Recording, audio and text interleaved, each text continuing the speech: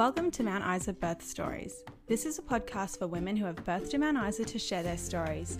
We hope these conversations can help our fellow pregnant sisters feel more prepared for their birthing time. If you would like to share yours, please contact us on social media at Mount Isa Birth Stories. There is strictly no naming of our local nurses, midwives and doctors.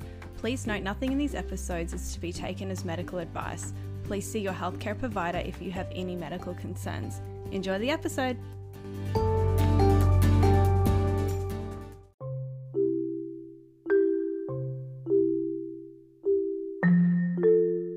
In this episode, we have Lucy sharing the birth stories of her two babies, Jackson and Olivia.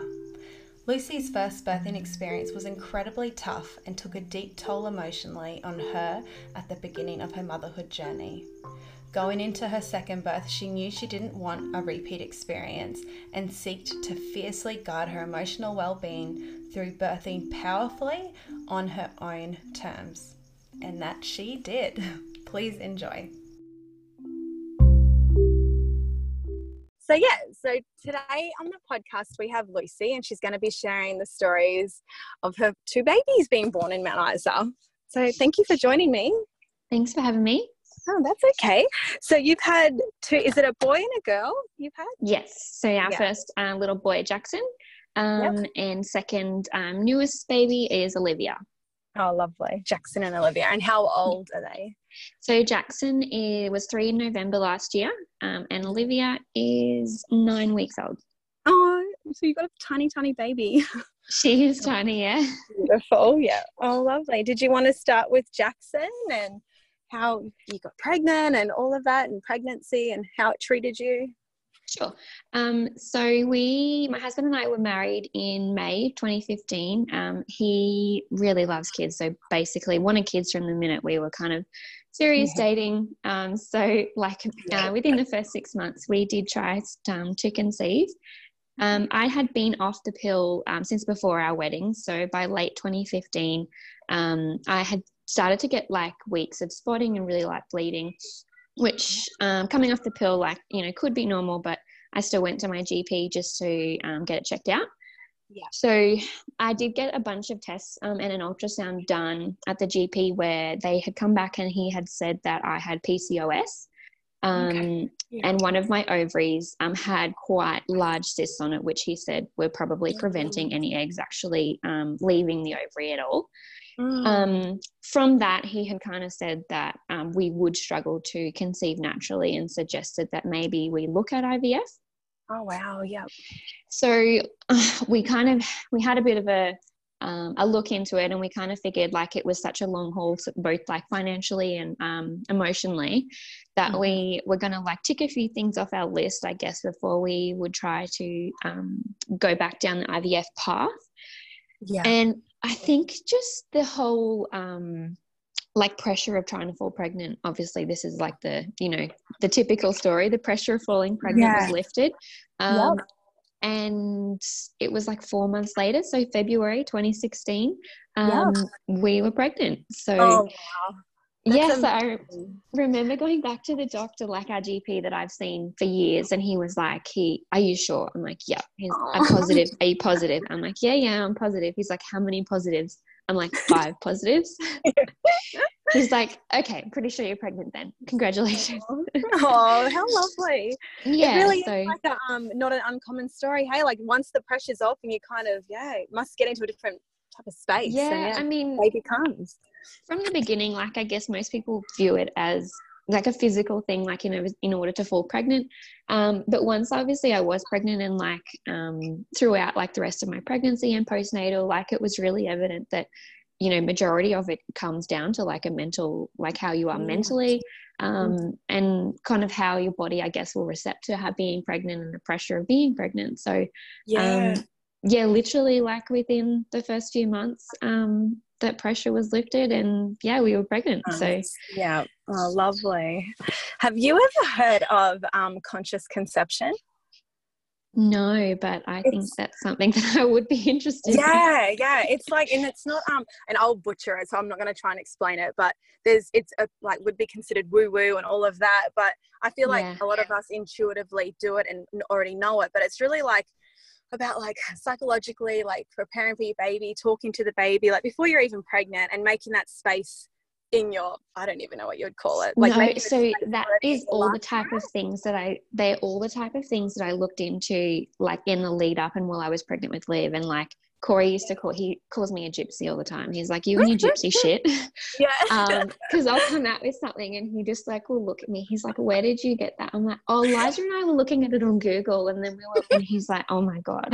I love it. And it's all like, I feel like it's all harmless. Like, what's the harm in, I think like it really, people do put a huge focus on it being like a physical thing, and oh, my body can't get pregnant, but I mean it's really like a big part of it comes down to your mind and how like healthy you are in your mindset. So absolutely. I mean, and I mean it shows when people, you take the pressure off being pregnant or falling pregnant, and all of a sudden people fall pregnant. So yeah, definitely. And then of course there's always the women who have just, no matter what happens, it just doesn't happen for them. And we're not talking about you guys like there's something mentally wrong with you and that's why you can't have a baby. But just for beginners into everything, I suppose it's an interesting perspective to have, I guess. But, yeah. Oh, lovely. So how exciting to come from that, thinking you're not going to have like any babies anytime soon, and then next minute Jackson's there. I mean, we were pretty devastated when we got the news from the doctor about, struggling to fall pregnant naturally. So, I mean, obviously, when we found out we were pregnant, we were super excited. And I guess, though, we were both pretty young. So I was 24, Corey was 25. And I think we're looking back now, we were very naive in terms of what the changes of having a baby would bring to our lives. And I guess as I'll go through, like talking about it, like we were probably not as prepared as what we thought we were, and we could have probably been a bit more prepared to help with those like early months postnatally, and also like while I was pregnant. So lovely. It'd be so nice to hear all of this, because I think that's what I really loved about podcasts when I was pregnant, like just hearing other women's stories and them just reflecting on their own stories, and it's helpful for other women to hear it and what you think, what you would have liked to have done differently. And definitely. So your GP, did they refer you to so after I saw the GP, and I did obviously a blood test, and I did a dating scan with the GP, and then after that, when it all came back positive, there was a heartbeat and everything, I was referred to the Mount Isa based hospital through their public clinic. So at my first antenatal appointment, I was offered caseload midwifery, which at the time, that's what it was called. Now it's called the MGP, where I did have one dedicated midwife. So I went into it not knowing the differences in care. I just assumed, very naive, I assumed there'd be a doctor and a midwife, and that was kind of it. So when I was offered this MGP, as it's called now, I mean, it was really something that I thought I would benefit from, having one person to see. I didn't have to try to explain my story and my symptoms or something like that to, multiple different people at every visit.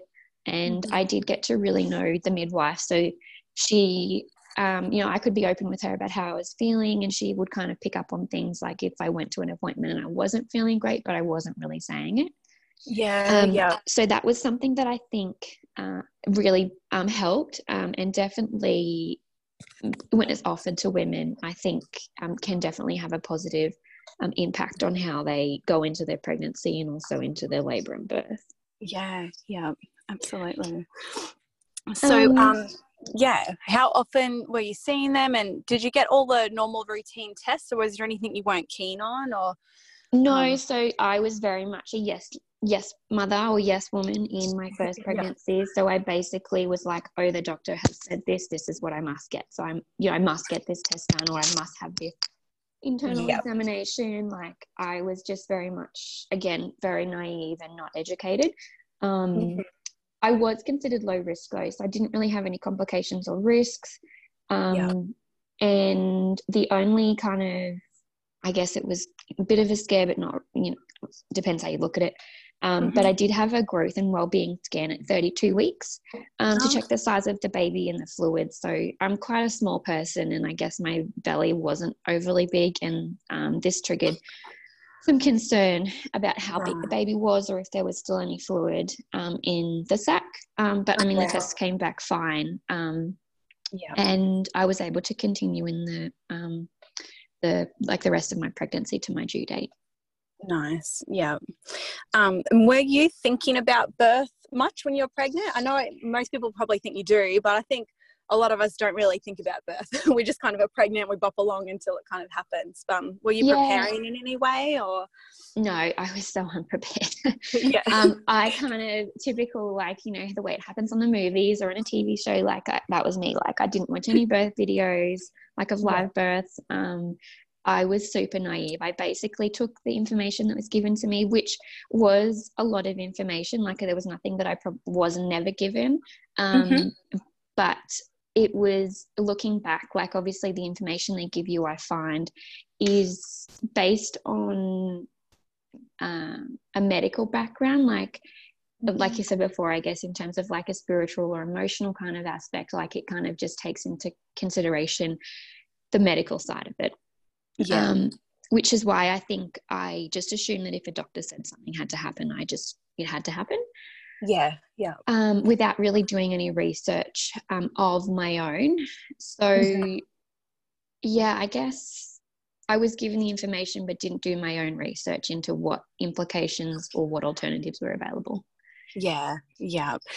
Were you somebody who had an idea of what you wanted to do? Like, were you somebody who was like, I'm going to have a natural birth, or were you like, I'm going to get an epidural once it gets like a bit much, or were you open to I didn't really have a plan as such. I did plan on having a natural labor, like without any pain relief drugs. I obviously, typical, you know, you fall pregnant, you start following all these people on social media that are pregnant or have had babies. And they, you know, they write about their natural drug-free births and how fantastically wonderful it is and how fantastically wonderful they are. And I guess there was this perception to me that it was quite easy. So I saw the use of using pain relief drugs during childbirth, in some respect, like you had. I mean, obviously I'm not against an epidural at all, but in some respect I saw that you failed. So I guess that mind frame when I was pregnant wasn't overly healthy. And I did suffer from a bit of anxiety in my first pregnancy. So I guess that mentally I wasn't in a great space. But in saying that, I didn't really plan in terms of preparedness for breathing positions and things that would help, you know, progress the labor along or relieve any pain. And just assumed that because I was fit and healthy before I was pregnant, while I was pregnant, that when I went into labor and birth, it would just be a breeze and I just manage it. Oh, how I was wrong though. The only kind of certainty I had in regards to like a birth plan, so to say, I mean, obviously I didn't want to have pain relief drugs. However, I was open to them if need be.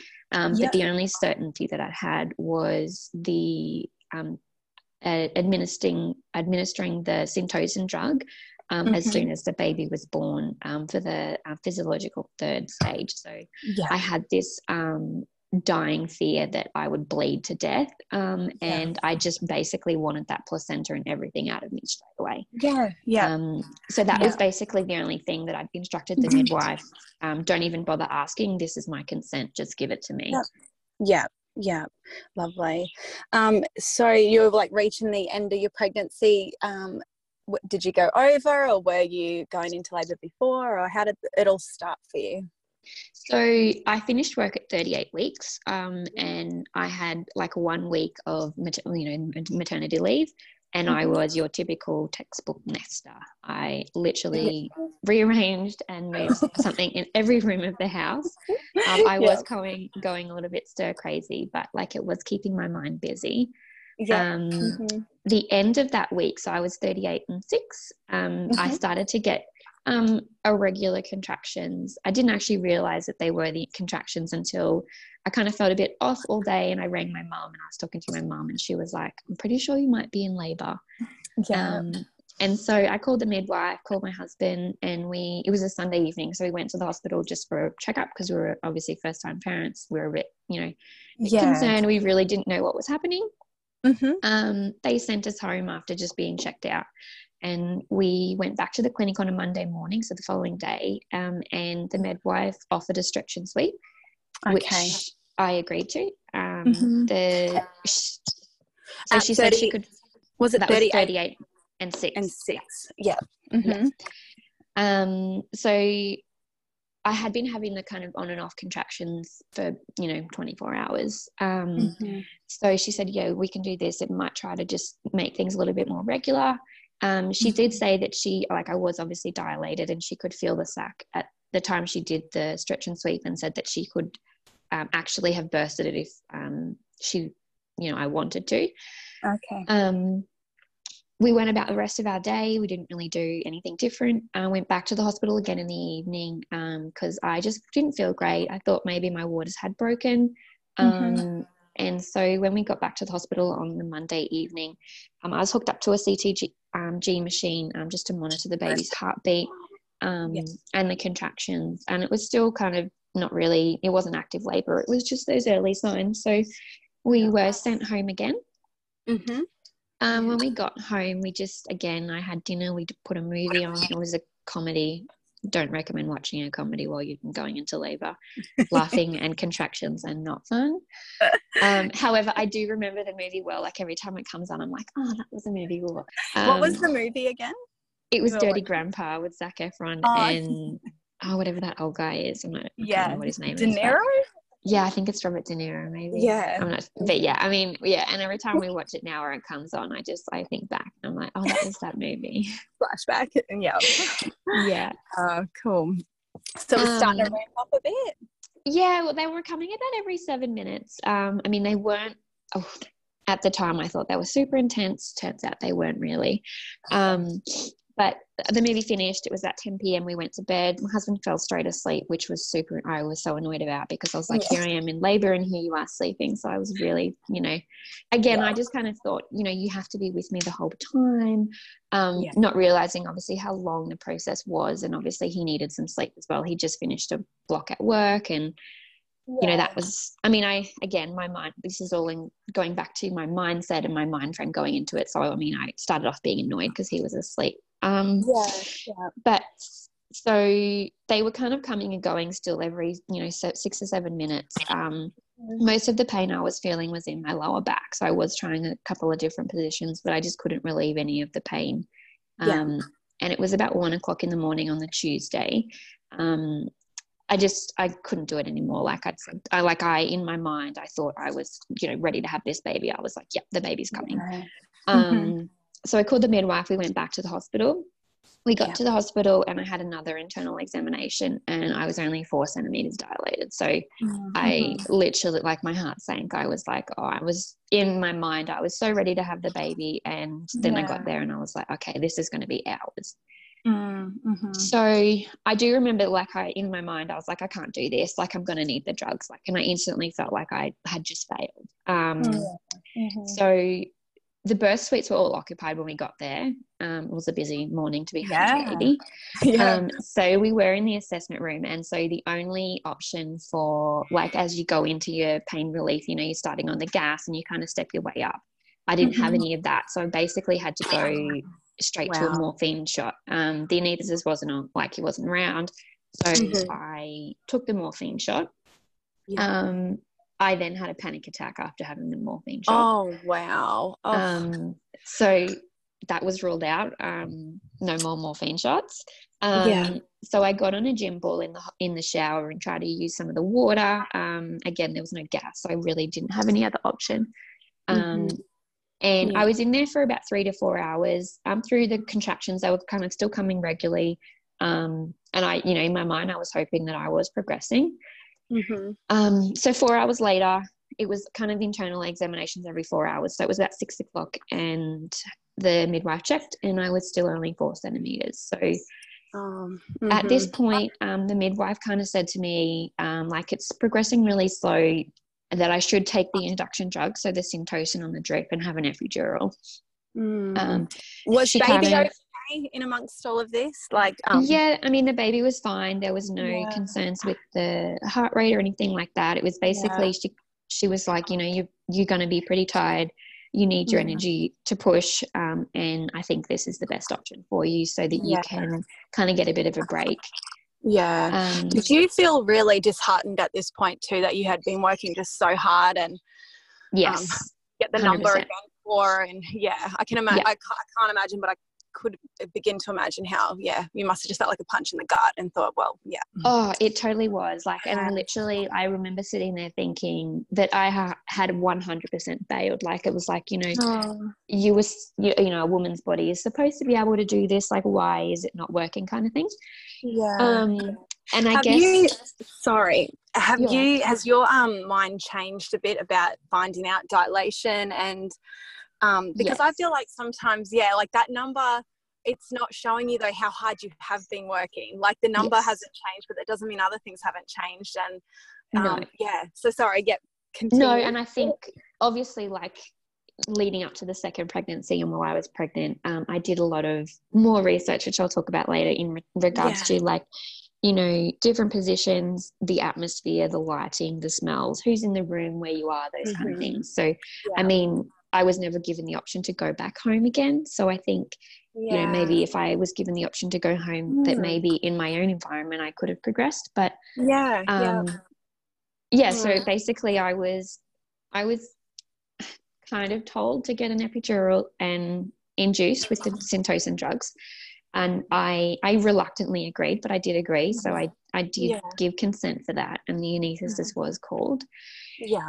At this point, a birth suite was finally available. So we got to move to a birth suite, and the anaesthetist came in, the drip was put in, my waters were broken, the epidural was administered, and the contractions came really kind of more regular and intense pretty soon after that.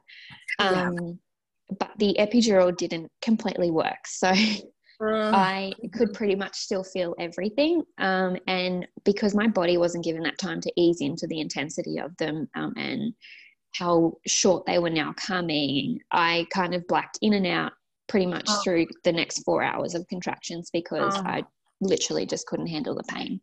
Oh my gosh. So that kind of period, I really don't remember much of whatsoever. This is kind of going from Corey's recollection now.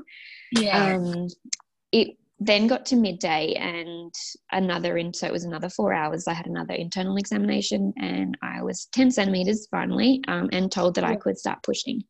So immediately, and I'm not really sure why, but the obstetrician was called, and she was present in the room. So looking back now, after my second birth, the obstetrician is not always required. So anyway, the obstetrician was called.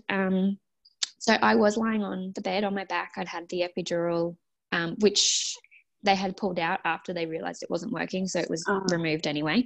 But I was on the bed and pushing for some time, but I just wasn't making any progress. So I was told that the fetal heart rate monitor would be inserted and pierced the baby's scalp to monitor the heart rate. Again, I consented to it. Didn't really know the implications of it, but I did consent to it. So after that, I was told the baby wasn't going to fit. So they had to do an episiotomy to get the baby out, because it wasn't going to fit. So the obstetrician then made a very large cut and used the forceps to assist with the delivery of the baby. What was your pain level like? Because the epidural's out. Like, how did that feel? So they did give like a local on the site where they did the episiotomy. I mean, I could still kind of feel it, but I mean, there was I guess the bulk of the pain was taken away from the small amount of the epidural that I did get, and from the local that they put on. But I mean, it wasn't a pleasant experience. And I think, having a baby pulled out of you, as opposed to you delivering a baby is, not ideal. And I guess not a fun way to have a baby brought into the world. But I mean, the baby came, it was 1:08 in the afternoon. Oh, wow. And we had a little boy. So it was in total about 17 hours of labor. Again, the midwife Yeah. gave me the Syntocin shot straight away, so the placenta could basically be pulled out. Yeah. And I guess I did feel some kind of a relief after that. Like, I remember the baby being on my chest, and I was relieved. But I guess looking back, I remember there's a picture and I can see it on my face. Like, I was completely petrified, like I was responsible for this human now. And I guess the fact of being a parent and being a mother was kind of real. I guess while you're pregnant, you really don't grasp the realness of it until you actually have that baby and you're like, okay, I'm responsible for this person now. Yeah. So real. And not to mention, it sounds like the hours leading up to him being born was intense. Like you were like blacking out. It's almost like you were having an out of body experience the whole time. So I feel like that would I mean, I really don't remember, you know, the bulk of the last bit of it. Like, it was, I remember, which my husband hates it when I recall this, but what I remember is like laying on the bed on my side, blacking in and out, and my husband sitting across from me, like, you know, there was nothing really that he could do. That was basically the 4 hours of the end of my labor. So it wasn't fantastic, but I mean, the baby came and the baby was healthy. He was, so he was placed on my chest. Just while the placenta was delivered, we did do what I thought was delayed cord clamping. It was, when I look back, it was a few minutes. It wasn't really delayed cord clamping. It was to some extent delayed, but it, wasn't the full benefits of it. And did you know he was going to be a little boy? No, so we didn't find out with either of our babies. I did know, though. I kind of just had this feeling he was a boy. So there was something that something in me that felt it was a boy. So the whole pregnancy, I was adamant it was a boy. And so when the little boy came out, my husband obviously was stoked to have a son, as men always are. Lovely. What did you have to? What was your postpartum like? Like, did you stay in hospital a while, or did you get off to home pretty quick? Oh no, so we did have to stay in the hospital. So after I kind of left the birth suite, the baby was pretty drowsy after he had all his checks. Like, he was taken away while I was sutured from the episiotomy and done all the checks, and then brought back to me. He didn't really latch very well for feed for a few hours. Like, he was pretty drowsy from the drugs that I'd had during the labor. So they did use some of the express colostrum to feed him. And then we did get back to the room in the ward in the evening, and my husband left because they don't let people stay. And I just remember thinking to myself, like, what do I do now? Like, what am I supposed to do? And I was really struggling with latching and feeding. I do have flatter kind of nipples, and with the engorgement, he just could not latch properly. And that was obviously a really struggling time. My milk was coming in. I was in the hospital on my own. I had no idea what I was doing. I couldn't feed this baby. This baby kept crying. So the midwife did suggest using a nipple shield at the time. And so I started using a nipple shield before I left the hospital to assist with the latching, and it did work some of the time. But I mean, if you've ever used a nipple shield, it makes a difficult task even more difficult. So it wasn't easy. We were getting like lots of different advice from every midwife on the ward, with shift changes overnight, in the morning. And I was getting advice, but I was also getting criticism on something that I was doing that the midwife before me had told me to do. So I guess it was really overwhelming for me because I didn't know what I was doing, and I was taking advice from everybody, but, trying to see what worked for me. It got to the point where, I was tired. I was frustrated that I couldn't feed this baby, super anxious. So the third day that we were in hospital, my midwife said to me, look, I think you should go home. Look, I'll continue to see you at home. So the part of that type of care is that the midwife sees you in your own home for 6 weeks post-birth. And so I knew someone would come and see us. So I was like, okay, we'll go home.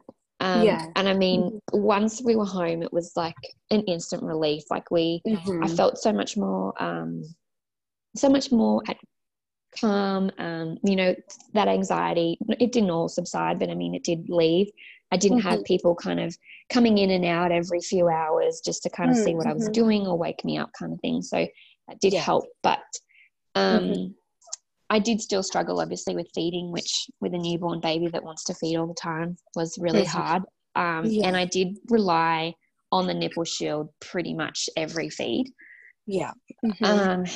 So it was difficult, and I guess I really desperately wanted to breastfeed. That was what I was adamant to doing, and it just wasn't coming easier for either of us.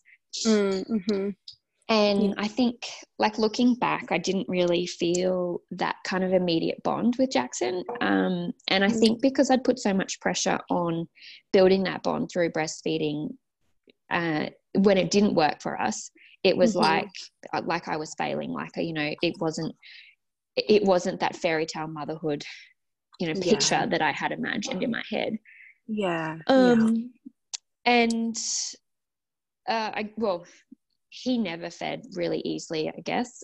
So to finish that kind of bit of it, he, by the time I was, mentally ready to wean him from using the nipple shield, he was so used to it that it just didn't happen. And in the end, I gave up. So I continued to feed him with the nipple shield till he was 9 months old. Wow, my God. That is a big effort.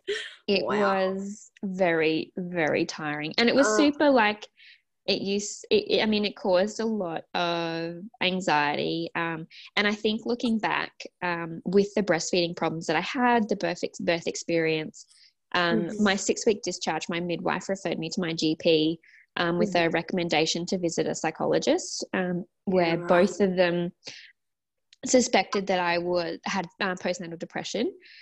So having kind of not the birth experience I'd pictured, and then the breastfeeding problems, and just kind of that I didn't feel like I was really bonding with my son.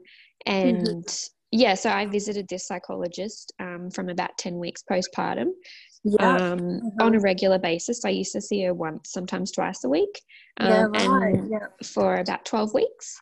Wow, Did you find it helped? It did to some extent, but the adjustment to being a mum, I mean, it was difficult and it wasn't what I was expected. So when my husband returned to work, I felt super lonely and isolated, and I just didn't really feel like myself. I'd gone from working full-time to being a stay-at-home mum, and I guess I was just a bit lost in this role, and I didn't really prioritize myself, I guess. And I don't actually think I was really content in the role of being a mum until probably after Jackson's first birthday. It took a good 12 months before I was comfortable in the role and comfortable in myself being this new person.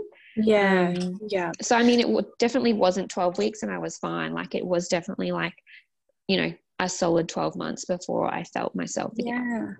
It almost feels like sometimes it can be a grieving process about the change in life, you know what I mean? Grieving the end of a part of your life that, it's not going to go back to that ever again. And do you think your birth played a role in your mental health after? 100%. At the time, I would I was naive. I thought that was just how birth happened.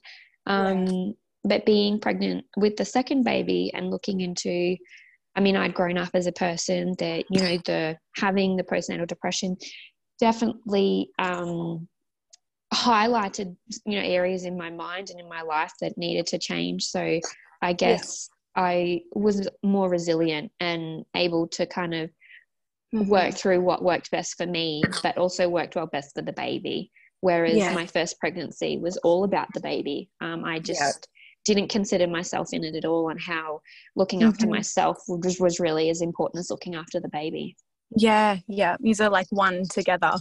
And I think there is quite an emphasis though on the baby is the priority, like, you know, especially like when you're in labor and when you're in birth, you know, it's what's best for the baby, but, you know, sometimes that's not necessarily the best thing for the mother. And it's almost like that guilt trip, like, you know, make her feel guilty and she'll agree, because she's not going to want to put her baby in harm. And I mean, I'm not saying put your baby at harm, but I think being educated enough to know, you know, the implications of a procedure, or the implications of like a drug used in labor and birth, and knowing, you know, is that really the right thing? Like, is there an alternative that I could do that is going to be just as helpful, but also better for myself? Yeah.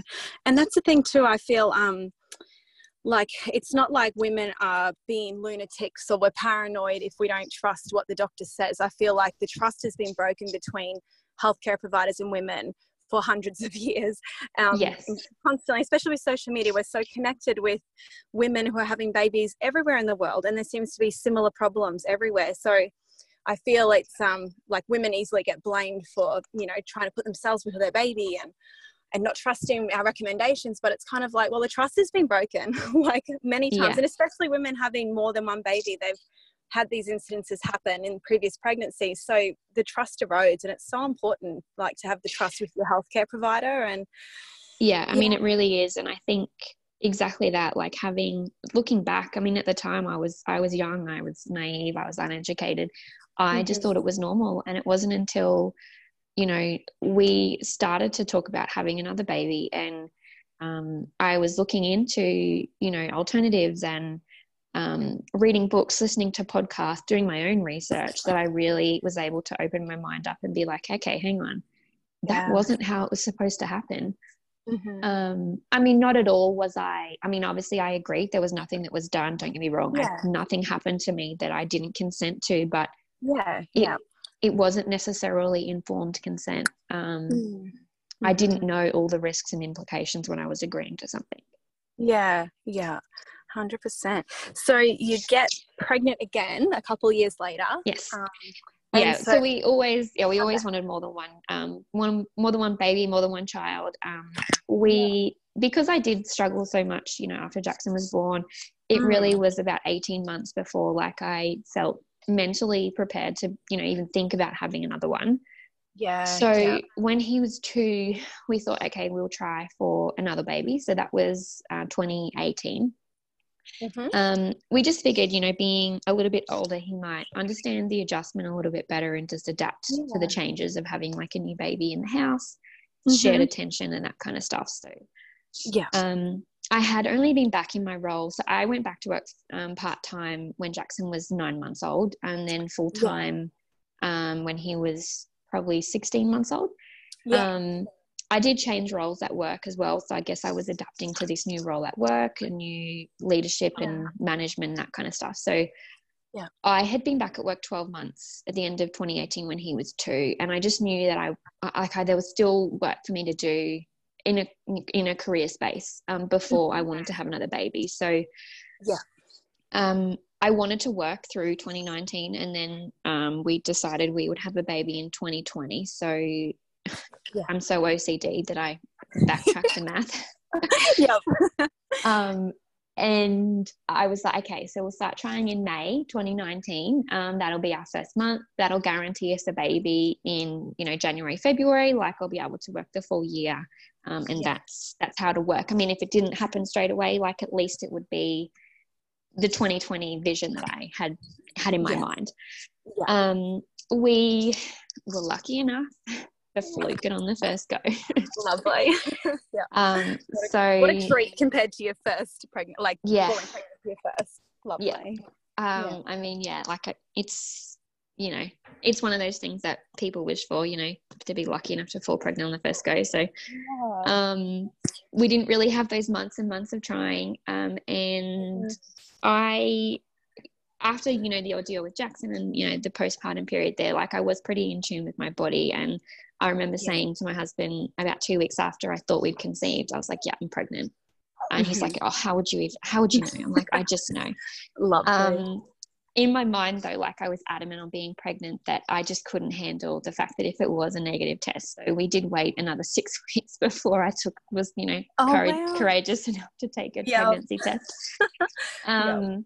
So I did take a pregnancy test on my own. So I did it one day when Corey was on night shift. And I got so our little boy, he, I guess, shared the news with the husband when he came home from work the next morning.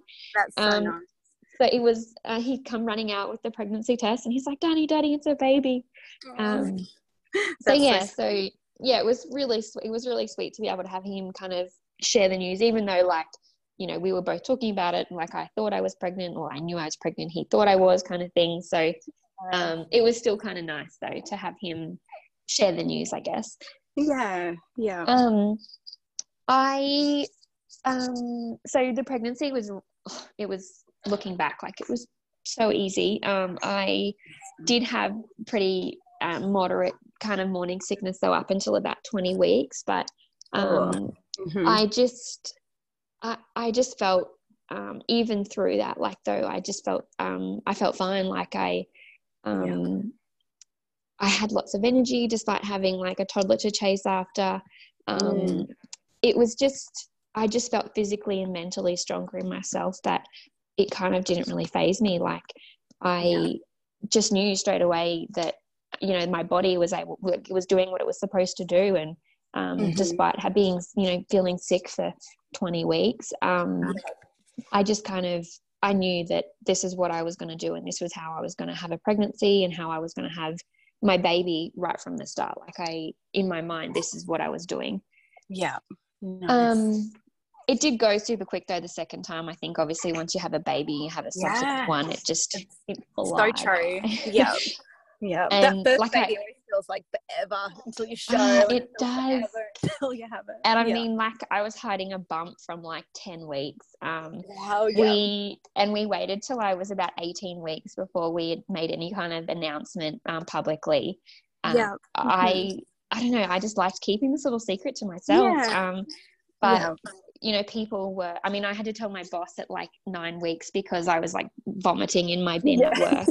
And he was like, what is wrong with you? I'm like, and I am like the world's worst liar. So he was like, you've got to give, he's like, I want the actual reason, not the bullshit excuse.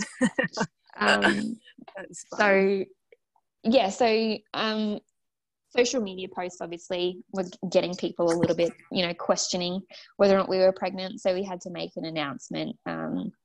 But it was nice to, obviously it was nice to have our little secret, but also nice to share it with our friends and family as well. So yeah, nice.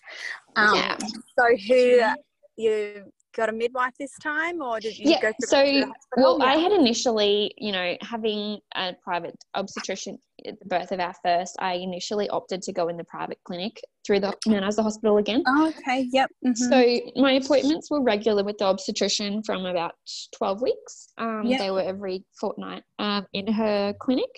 Yeah. I did though feel a little like it was a little impersonal after having been with a midwife in the first pregnancy. Like I just felt like I was just going to see a doctor, like there was no connection there, like I wasn't building any type of, relationship with this person. So I looked into and asked whether or not there was like a caseload or MGP available again, and there was. However, this time you had to apply for it. So I did put in an application and was lucky enough to get a spot when I was 18 or 19 weeks pregnant. Oh, yeah, cool. Yeah, so I had a midwife again that was solely like dedicated to like my pregnancy, and I visited with her every 4 weeks on a routine kind of thing. Again, I was considered low risk, so I didn't have any issues. I was, however, sent for another growth and wellbeing scan. Yeah, okay. It seems to be like a consistent thing. When I was 35 weeks, though, so it was a few weeks later than the first pregnancy. My belly, again, was really small. They were concerned the baby wasn't growing.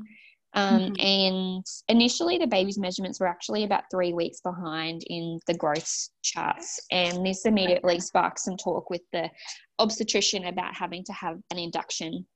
Wow. So Sorry. How Liz. big? Sorry, Okay. just to, no, that's okay. How big did both babies end up being? Well, when so they were- Jackson was 7 pound 3 and Liv was 6 pound 3. Awesome. Yeah.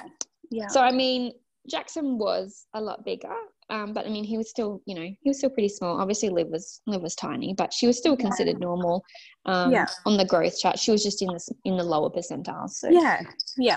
Nice. So you had a scan. Yeah, for so that. I went for a second scan again. So a second scan was ordered at 37 weeks, and the results.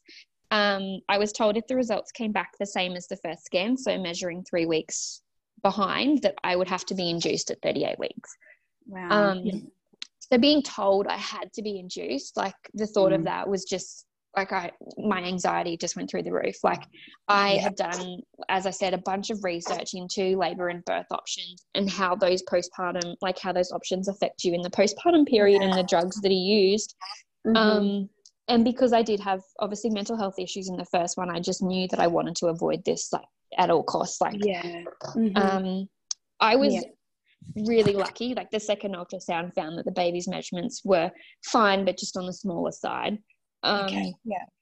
I did though feel physically fine. Like the baby's movements were fine, as was the heart rate and the fluid and everything. So I was prepared to fight that decision. Like I wasn't just going to say yes to this obstetrician. And I had been very upfront with my midwife about the mental health issues I had and making sure that this remained intact with my second pregnancy. And I had her full support on this decision, which was really good to have someone backing you in your corner when when you want to go against what someone is recommending. So nice. That's nice. You had the connection with your midwife too. Oh, she was great. So it was really great having her support on that decision. And obviously I was open with her about the issues that I'd had. And I did have a specific birth plan though going into this pregnancy. I knew, and I had discussed it in depth with my midwife and my husband about what I wanted and how I wanted the labour and the birth to progress. I was very much informed about what my rights were this time. And, if I was declined, like I could decline something and I couldn't have anything forced upon me. And so I didn't want I again wanted a vaginal delivery, like with no pain relief or drugs. I didn't want any physical examinations. So I didn't want any internal examinations. I declined all the visits to see the doctor. I didn't want to see the doctor. I didn't feel the need that I needed to see a doctor. And I also didn't want the Syntocin drug in the third stage, the physiological third stage this time. I just wanted to deliver the placenta naturally in its own time. I also wanted the baby to remain on my chest this time. So last time Jackson was taken away. And this time, like, I didn't want the baby taken. Like, the baby had to stay with me at all costs, like, and obviously unless it was an emergency. But I also I didn't want kind of any intervention unless it was, a dire emergency that either of us were dying. I just wanted my body to just do its thing, and I didn't want anyone to intervene. And it was great that I had the support of the midwife and Corey with that decision. So and like you've obviously identified an induction kind of flies in the face of all of your plans. I mean, obviously having your body forced to go into labor with the drugs that are, pumped through your body, they recommend you having an epidural at the same time because the intensity goes up so quickly. So I mean, I had done all the research into how all those drugs can affect you mentally and how you feel postpartum. And I mean, I didn't want any of them. I was going to avoid them at all costs. So you had the other scan and they said, oh, baby's okay for growth. Did you start, like, what was labour like this time, the onset of labour? Was it similar to Jackson's? No, so because I really didn't have any of those signs of labor, like with Jackson, apart from like the irregular contractions, I really, like this one was completely different. Like this one was like your textbook labor. You know, I finished work again at 38 weeks. About 5 days later, so it was Wednesday, I had my appointment with the midwife again. And I was kind of like, I felt ready. Like I felt like my body was ready, even though it was only 38 weeks. I was ready. Like, and I said to the midwife, I'm like, I'm ready to have this baby. Like, what can I do? And, you know, I had been doing all the bouncing and the ball, the walking, the sex, all that kind of stuff. And, you know, nothing was really happening. So she, again, I didn't want the internal examination, but I let her have a look and I said, okay, can you have a look and see if I'm dilated? And I had started to dilate. So she's like, look, I can do a stretch and sweep. We can see if that can go, you know, progress anything along. So I agreed and I had the stretch and sweep done. And I just kind of continued about my day as normal. I didn't try to kind of think about it or stress about it. Had a nap and, you know, we just kind of thought, yep, if this works, we're going to meet the baby soon. And that afternoon I began to feel like the back labor pains that I had with Jackson. And the irregular contractions just came and continued into the evening. So, I mean, obviously very different the second time, like obviously having another baby at home. Like I took some extra time with him and like read him a book at bedtime and just kind of explained to him that, you know, like if he wakes up in the morning and mummy and daddy are not here, Eliza's, like we have a friend Eliza and he says Eliza's his best friend, so he has a really, really good relationship with her. So I said to him, like, if mummy and daddy are not here, you know, Eliza will be here, but that means mummy's had the baby and you'll get to meet the baby. So he was pretty excited about you know, the thought of having a baby brother, he wanted a brother, a baby brother in the morning. And so I just kind of took my time with him in the evening, and just to, you know, it would have been the last time that we, you know, I was a mum of one. It's emotional, I think. Like like tucking Bob in the bed and you're in labor. It's one of those moments, like, I mean, you know, you'll never get back, you know, from 1 to 2, 2 to 3, 3 to 4, like it just kind of keeps going as you have more. But like, it's one of those moments that, like, you know, I put him to bed as like, you know, being my little baby, and like, you know, he wakes up in the morning and he's like a big brother. So but I mean, I tried to make it like as, you know, special as I could. So we just kind of got ready, went to bed about 9 o'clock, and at this point, it was when I was like, okay, like something's happening. I had some discharge at this point. And so I said to Corey, I was like, yeah, I'm definitely, this is the night, like I'm going to go into late, like it's going to kick in. So I called Renee, who was our birth photographer, and obviously Liza, who was going to watch Jaxie for us, so that she kind of knew what was happening. And I'd kind of kept them in the loop throughout the day, like with the stretch and sweep, you know, just so they kind of knew what was happening. And I guess listening to a bunch of podcasts, and I also read Ina May's Guide to Childbirth. And so I kind of knew that I just needed to remain calm for the labour to progress, and just try to keep things as normal as possible. So I went to bed. You know, the contractions were not like super intense. They were coming every 7 minutes or so. So, I mean, they were mild. So I was able to just go to sleep. I did wake up a few times though, and the last time I woke up, it was 1:30. So this was Thursday morning. And I went to the toilet, and then I came back to bed, and I was kind of waiting for this contraction to come. And it came and went, and then all of a sudden I literally heard like this popping noise.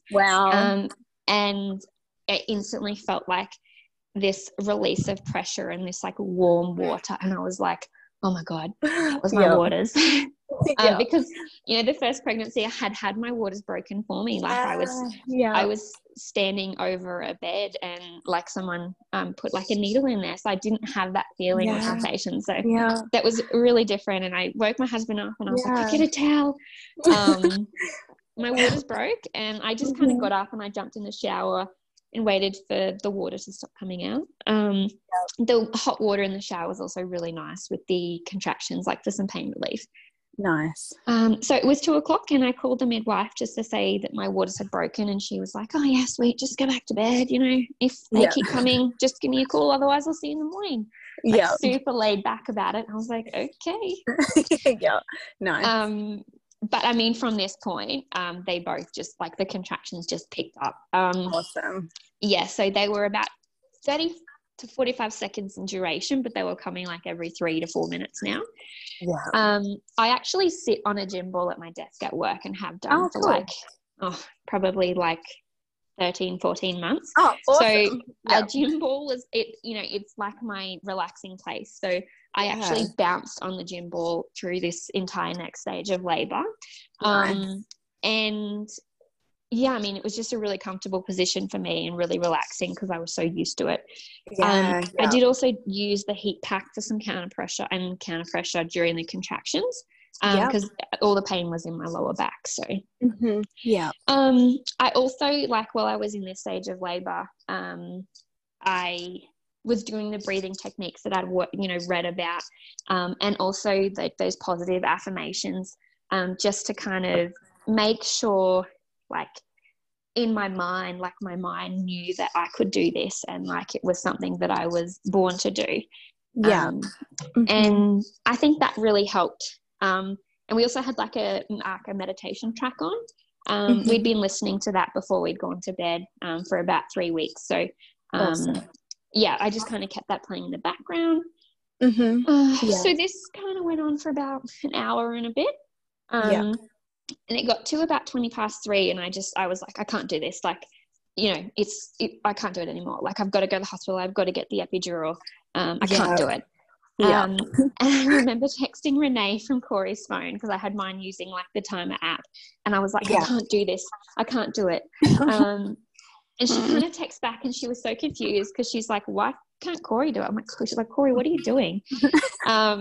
But I mean, obviously it was me texting. She didn't realize that though. But so I turned to Corey and I was like, we're going to the hospital. I need an epidural. And he turns to me and he goes, don't be ridiculous. Get in the car. So carrying on. So he was like, don't be ridiculous. So Liza came round. So she was, she rocked up at about 3:30. So she was really quick. Like, I was like, how did you get ready so quickly? So she came round and she came in where I was, and she was like patting me in the back. She was like, you're doing such a good job. And I was like, no, I can't do it. She's like, yes you can, you've got this. But I mean, in my mind at this point, I was so anxious that I'd get to the hospital again and they'd be like, oh, you're 4 centimeters, you've got miles to go.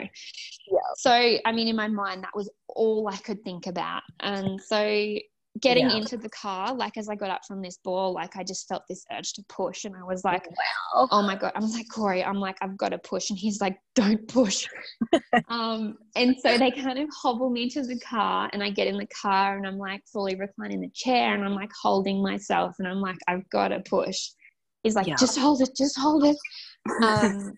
So, I mean, I was terrified that, like, I wasn't going to make it to the hospital. Like, I mean, it's a 5-minute drive, but I was like, oh, this could come quicker. Like, hurry up. I'm like, if, there's one red light in town, I'm like, if it's red, just go through it. So we got to the hospital, and it was 4:10. And like, I was in the car, and a contraction came, and I waited for it to finish. And there's that ridiculously long ramp at the back of the maternity. And I was like to Corey, I was like, are you kidding me? I was like, I've got to walk up that ramp. The famous ramp. Oh, I mean, whoever designed that ramp needs to be fired, because it's the worst ramp. And so I trek up this ramp after all my whinging. And I'm pressing the button, and there's like a hilarious photo of this on the CCTVs that cameras that Renee got. So the door says pull, and I'm pushing on the door, and the midwife's on the other side of the door pushing on the door, trying to tell me to let go of the door. That's hilarious. Once I realized the door said pull and not push, and when I got inside, that's a good sign. You're not in your analytical brain or whatever it's called. You're not thinking of it. Good I mean, sign for looking labour. back, this whole period, when I look back now, like this whole period was that transition stage that people talk about. You know, the fear kicks in, the self-doubt kicks in. Yes, I mean, I didn't know it at the time, but, you know, obviously afterwards I was like, oh, that's what that was. So we got inside, and I'm so stubborn. I was like, I'm walking down this corridor to this birth suite, and the midwife's like, get in the wheelchair. I'm like, I'm not getting in the wheelchair. She's like, get in the wheelchair. And she kind of like peers down at me, and she like lifts up my dress, and she's like, I'm still holding myself, and she lifts up my dress and she moves my hand, and she goes, if you don't get in this wheelchair, you're going to have this baby in the hallway. And I was like, okay, I'm getting in the wheelchair. So I get in the wheelchair, and she wheels me down. She, obviously knowing what pain relief options I'd wanted, she had already started the bath, so in the birth suite for me. So while that was still filling up, I just kind of got on the I was sitting like backwards on the toilet, just with the shower on my back. I moved kind of to on my knees in the shower as well. I guess I still felt the urge to push at this point, but I just wasn't ready. I just, in my mind was just like, no, you can't do it. Like, don't push yet. So I did kind of at this, like, again, with the transition, like I did start to freak out a little bit, and I did have to kind of get some reminding and coaching from the midwife and from Renee to kind of go back to that like breathing, deep breathing in and out through the contractions to really calm myself down. But once I was like calm, the birth pool was ready, and I was able to get into the bath. And like the instant relief from the contractions of being in the water was just surreal. Like you instantly just feel like weightless. And the water, like in the pain, like pretty much almost completely subsided like the minute I was in there. And I was just so calm. Like I began to focus on my breathing again. And like, I really, really in my mind thought, yep, I can do this now. So I was in there for about 20 minutes, maybe 30. The contractions were still only 45 seconds, but they were starting to get spaced out from before. But every contraction I did feel the urge to push. So a second midwife came in, and I guess in my mind, like my body was ready to push, but my mind was ready to push this time. So the second midwife came in, and I was asked at this point, because the midwife knew that I was, ready to push, ready to have the baby. The midwife said to me, hospital policy, like you can't deliver in the bath. So she said to me, you're going to have to get out.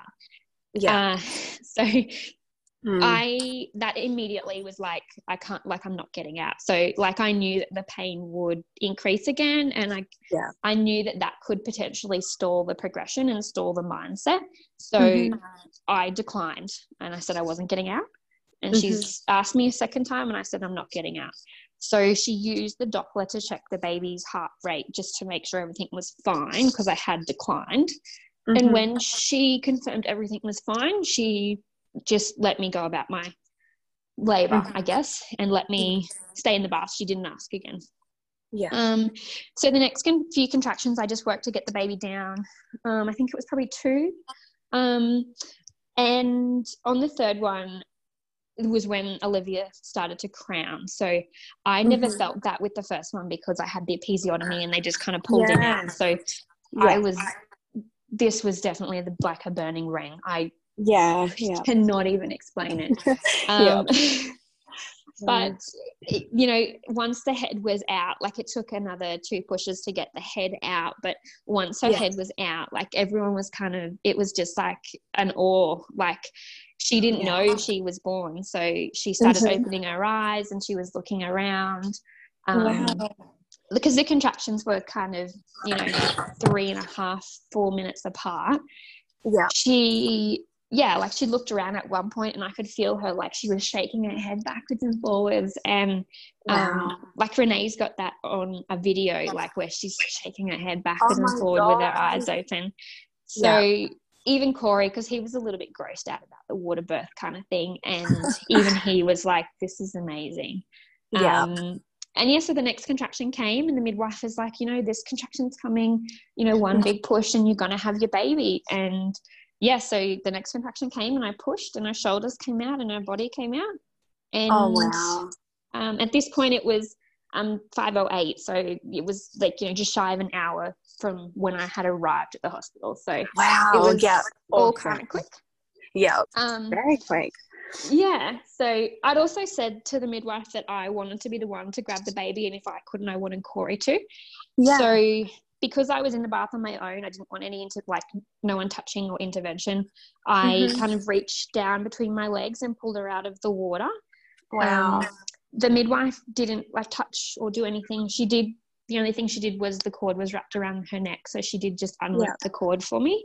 Yeah. But yeah, once I pulled her out of the water and she was on my chest, I kind of sat back and I was just it was this euphoric kind of moment just comes over you, you've just done this, amazing. You're like a machine. Yeah. And yeah, I guess I was so proud of myself coming from the first birth where I needed so much help and so much intervention that this time I did it exactly how I wanted, and I guess I was just really proud of myself. Oh, absolutely. Yeah. Wow.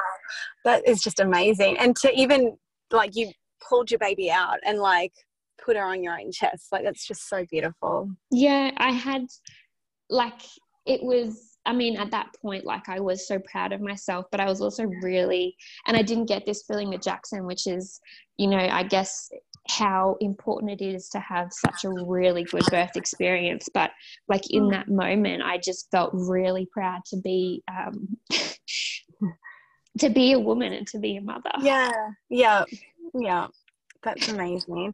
And this is just such a stark difference to, you said there's even a photo of you after Jackson was born and just how you felt after that delivery, and it's, I know the word's really jarring, but it kind of is a violent way to have a baby, to have somebody pull them out with forceps, which is often, it's life-saving. But I can't imagine feeling like that, being cut open and having pulled out to that. It's just phenomenal. It is life-saving, but to some extent, I think it is too routine. Forceps and assisted delivery is just too routine. And 100%. The look on my face in that picture of Jackson when he was born, I was petrified. I look back at it and I hate the photo. It kills me every time I look at it. But there's a photo of Liv when she's on my chest after I delivered her and I pulled her out of the water, and it's it's just sheer relief, and I was just so proud of myself. It's exhilaration. That is amazing. Oh, how beautiful. And so how'd the placenta go? So I stayed in the water for about 10 minutes after that. But after I'm sorry, we didn't know we were having a girl either. So nice. The midwife was like, oh, what did you have? As I was kind of holding her on my chest, and Corey was behind me, and we kind of both had a look, and I start crying, and I'm like, it's a girl. I knew it was a girl. And so Renee got that on our birth film as well. And every time I hear myself say it, I just start crying. I'm like, oh my gosh. Oh, I know, right? Yeah. But yeah, it was about 10 minutes, and I guess the adrenaline wore off, and I started to get really cold, and I started to shake. And so at that point I said, I want to get out of the water. Yeah. So placenta still in, cord still intact. I was lifted out of the bath because I literally, I couldn't pick myself up. So I had 4 people lift me out of the bath, and I kind of walked over to the bed. And I just kind of laid in a warm blanket, and I didn't want that injection again. So I wanted to deliver that placenta naturally. So it was about 40 minutes later. The cord had stopped pulsating. And the midwife recommended that we cut the cord just to kind of encourage the delivery of the placenta. So Corey cut the cord, and it was literally about 5 minutes later. I had delivered the placenta. So that labor in total was 3.5 hours in comparison to Jackson's 17 hours. Wow. Yeah. Yeah. That's amazing. And what could you get any more mother-led birth in hospital? It's just phenomenal. I know. I remember in Renee's podcast when she had the twins, and she wanted to like scream out the window that she just did that. Like it was, I turned to her and I was like, I just want to scream that I just did that. Like, I mean, that's the feeling that I got, and I never got that with Jackson. And so like, that's why it is so important to have that really, really good experience. Because I literally, I wanted to scream out the window, like, and I wanted to scream in the halls that like, I just did this. Yeah. And I mean, I think, and it was exactly how I had wanted it. Like that's, what I had, that's what in my mind I had pictured this, I didn't want any assistance. I didn't want any drugs. And it was just exactly how I wanted. You just manifested that. Yeah. That's amazing. It's such an easy way to enter motherhood too, when you feel that powerful and strong. You're going into motherhood, And it definitely makes you feel like you can do this. And that second, or that, the fourth stage of pregnancy, they call it, when you have that baby in that postpartum period, I mean, it is hard. And I think like when you have that really, really good birth, and like you have that, you feel powerful, and you can do this. And I guess that, like you said, it manifests in your mind. And I guess that really helps get through those first few weeks of, adjusting to newborn life again. Because I mean, you forget about it when you have kids that are older, that are a little bit more self-sufficient. Those tough days, or the days when I don't feel great and I don't feel like I'm, winning at mum life, all I've got to do is like watch the first minute of that video that Renee gave us. And I mean, I go back to that feeling in the way that I felt, and it just is like an instant pick me up. To like, in your mind, like I can do this, like this is what I just did. So when you're a first time mother, especially, like, you just assume that, what the doctor says is how it goes, or what you've seen in a movie, or, what you've kind of read, because you really don't know what you're getting yourself into, and you don't know what to research, and you don't know what alternatives to look at. So, if you can have that circle of knowledge around you of other people's experiences, it's really helpful. Yeah, 100%. And what was breastfeeding like with Olivia? And well, she's still so little, like how's it going? So she latched to the breast, like literally, like, by herself. It was very unassisted. And she began like suckling straight away. And I managed to fit, like, so I fed her from both breasts, like about 30, it was not long after the placenta came out, so it would have been about 10 minutes later. And so she fed for over an hour, and then awesome. I was quite happy at that point to have the midwife take her and do the kind of weigh and check. And then, Corey kind of went and oversaw that, and then he kind of got to have a little bit of a cuddle, and I had something to eat. I mean, they give you like, toast and a cup of tea, which sounds, not very exciting, but when you've just given birth, it's like the best thing someone could offer you. And at this point, Renee kind of left. She had the school run to do, so she went to do the back to her kids. And Eliza came with Jackson at this point, and he came in to meet his little sister, and the first thing he said was, "Is it a brother?" And I'm like, "No, baby, it's not a brother." And he's like, "Well, can we give it back?" I'm like, "No, we can't give it back." That's so funny. And then he was far more interested in everything else that was in the room, and our midwife, he really got on and really liked our midwife. So he was far more interested in what she was doing. So he just kind of was like, "Oh yeah, it's the sister. Okay." Oh, that's cool. Yeah. Oh, how lovely. And did you stay in hospital for long? No, so my midwife in one of my appointments had actually suggested to me a 6-hour discharge, which I thought she was crazy. Yeah.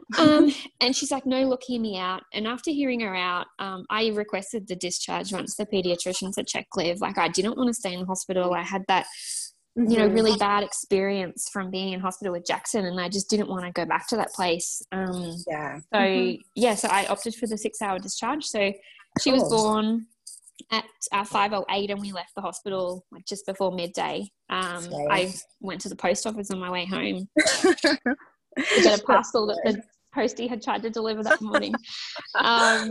It's so but funny. yeah, I mean, they were a little bit concerned about her blood oxygen level because it had fluctuated a little bit, you know, just post-birth in the low to normal range. But after it maintained a steady level, they gave her the all clears to leave the hospital. And yeah, so we went home. Wonderful. Oh, wow. That's a beautiful story. Yeah. I know that I did breach the hospital policies, but, and I mean, That's obviously yeah. it's caused almost quite a bit of controversy, but it was the best decision for me, and it was the best decision for my baby. And I knew that I was fine. I knew the baby was fine. I had the midwife check that. The midwife checked the baby was fine. Yeah. And there was no immediate risk or danger to me or the baby. And so I was extremely grateful that both of the midwives, I mean, mine, obviously, I knew she would advocate for me, but obviously the second midwife, that she respected my decision and respected my wish to let me stay in the bath. Yeah. It's really it's such a tricky situation. And you know what? The last thing you should be thinking about when you're having a baby is, am I breaching hospital policy? You should not be thinking about that. You've got a job to do and you're giving birth. You shouldn't even be thinking about that. So, I feel like so many people will take so much from your story. Just you've had two such vastly different experiences. So, thank you so much for sharing it all. It's just been lovely to talk to you. Oh, that's okay. I'm happy to share my story. It's one that, like you know, I hope that one day when, you know, maybe Jackson will listen, maybe he won't, but, you know, I hope Liv listens to one day and, you know, when she's pregnant and having a baby. And so, you know, she knows that she can do it and she knows, you know, what her rights are and that she can have her baby the way she wants. Yeah. It's been lovely to talk to you. So thank you. No worries. Thanks for having me.